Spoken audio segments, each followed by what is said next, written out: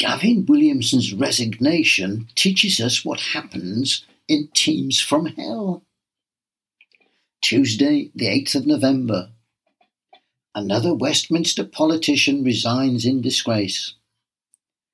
Gavin Williamson had a controversial political career after working for a double glazing business. That alone would have given plenty of ammunition for political opponents. He might have risen above the taunts of being a double glazing salesman, but he didn't. Maybe it also shaped his career. He became an enforcer of party discipline, appointed by Theresa May, one of the hard bunch known as the Whips. This archaic language may have come from the days that Parliament was familiar with sport of fox hunting, with members of the servant classes whipping the dogs into action. The language persisted, as well as a love for fox hunting in the Tory party. Gavin was ideal material, selected from the servile but ambitious lower classes.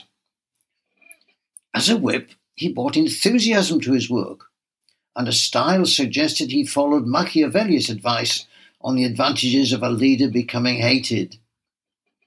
His props for the job are illustrated in a photograph of a darkly brooding Williamson with a whip on display more suited for human punishment than other sports.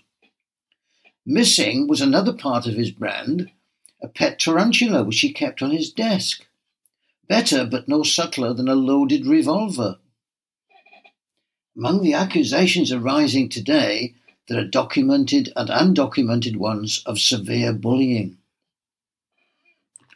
It is easy to assume that with such a start in life, he had not acquired most political friends as he elbowed his way into a political career.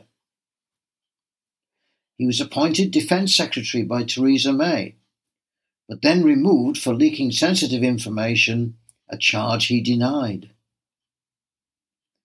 Boris Johnson appointed him Education Secretary in a period of chaos over examination grading during the COVID pandemic. During the period, he told a newspaper he had held a meeting with Marcus Rashford when the government was resisting the footballers' campaign to extend free meals. Gavin had in fact been talking to another black footballer. Now he returns to the backbench obscurity, but is granted an honour, a knighthood, unkindly assumed to be in return for dark secrets obtained earlier. He returned to government with Rishi Sunak as new Prime Minister only 2 weeks ago. His new post had vaguely defined responsibilities as a minister without portfolio. I read this as a euphemism for a kind of repeat of his old whip role, maybe without his tarantula. Current revelations include televised accounts and press reports, including threats to a colleague to slit your throat. His resignation is, in his terms, to devote time to dealing with various allegations brought against him. These are the facts of the case, my lord. I'd like to widen the story by looking at what organisation group theory tells us about the case, and what the case tells us about organisation theory. In recent posts and podcasts, I've mentioned teams from hell as a rarely mentioned aspect of theories of team processes. This case has some highly specific aspects. Gavin Williamson worked as a member of the top government team, the so-called cabinet. So generalisations to simpler project teams or sports teams have to be treated with much caution. However, at a molecular level, psychologists have found a large number of personal factors which are the atoms of a person's behaviour. These can be assembled into a few more general molecules of behaviour. In turn, these have produced a wide range of commercial products assisting in the identification of human behaviours and how different types might work well or not in teams.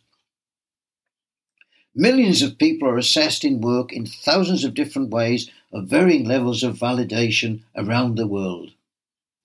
Even more than in science, we're at a distance from a unified theory.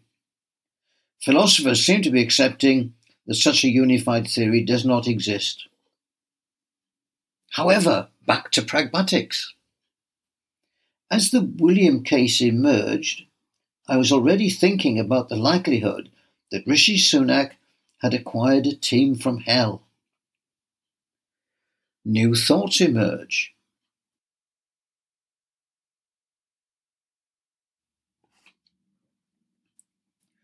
Works on teams have tended to focus mainly on the positive. Studies have been about in search of excellence, as one bestseller put it. Now, suppose there is a team role considered valuable to a leader, and I'm inclined to call it a Gavin. The Gavin role goes back to agricultural drovers and further. They were the whippers in. I was told they were used to retain order at schools. Now I picture the galley slaves feeling the whip and the pyramid building teams in ancient Egypt. But the Gavin has to be chosen with care. To recycle a saying I am fond of, we get the leaders we deserve, but maybe leaders get the Gavins they deserve. And of course, more constructively, there may be some useful research into Gavins and how to deal with them.